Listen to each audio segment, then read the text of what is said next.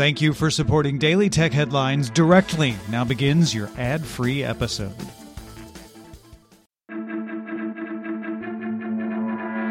These are the Daily Tech Headlines for Friday, August 27th, 2021. I'm Rich Straffolino. Netflix began testing mobile gaming in its Android app in Poland, offering 2 pre-existing Stranger Things games.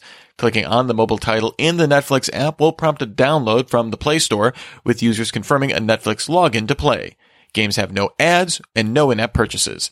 These games were available for purchase from Google Play in the past, but will now be exclusive to Netflix subscribers. The Snapchat app updated its scan feature, placing the feature front and center in the camera app to provide more general visual search features. This includes the ability to identify dog breeds, plants, wine, cars, and food nutrition info, as well as shopping features to recommend similar clothing based on what a user is looking at. Scan can also contextually recommend lenses and effects. Microsoft notified over 3,300 Azure customers that a vulnerability introduced in 2019 potentially left their data exposed. The flaw impacted Azure Cosmos database and was introduced with the addition of a data visualization feature called Jupyter Notebook. This feature was turned on by default in 2021 and opened the door to giving an attacker full read, write, and delete access to the data. In a statement to Bloomberg, Microsoft said there is no evidence of this technique being exploited by malicious actors.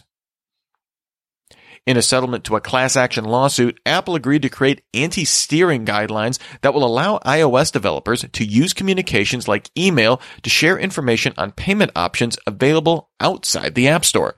The settlement also provides for a lower 15% commission rate in the App Store for small businesses over the next 3 years and expands the number of price points available to developers for subscriptions and in-app purchases. The settlement must still be approved by the court. Separately, Apple announced a new program for news organizations using the Apple News app that will provide a lower 15% commission fee on in-app transactions. News organizations must provide content in an Apple News format, offer original, professionally authored news content, and provide auto-renewable subscription through Apple's payment system to qualify. Twitter began rolling out its paid live audio rooms feature, Ticketed Spaces, as an experiment with select iOS users. Users can charge between $1 and $999 for ticketed spaces and set capacity. Currently, Twitter will charge 3% commission after applicable in-app purchase fees, although this will increase once the feature is widely available. Logitech-owned Streamlabs rolled out Streamlabs Creator subscriptions, integrating automatic monthly tipping into the popular streaming software suite. Payments are deposited directly to a creator's PayPal account with no commission taken by Streamlabs. The Financial Times' sources say the European Union is prepared to launch a formal competition investigation into NVIDIA's planned acquisition of ARM, likely to begin after NVIDIA officially notifies the European Commission of its plans to acquire the company. The UK's Competition and Markets Authority launched an in-depth investigation into the deal earlier this month. Dell beat analyst estimates in Q2 with earnings of $2.24 per share on revenue of $26.12 billion, up 15% in the year. Consumer PC revenue grew 17% in the year, while commercial PC revenue was up 32%.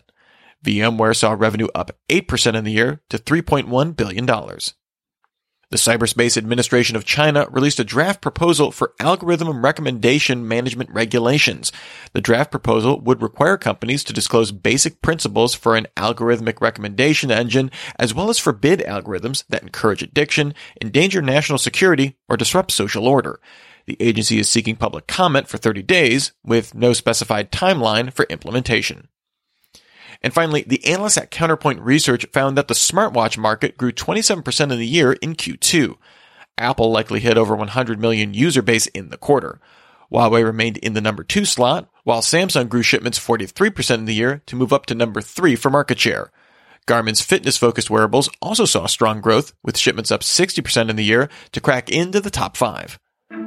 Remember, for more discussion of the tech news of the day, subscribe to Daily Tech News Show at dailytechnewsshow.com. You can find show notes and links to all these headlines there as well. Thanks for listening. We'll talk to you next time. And from all of us here at Daily Tech Headlines, remember, have a super sparkly day.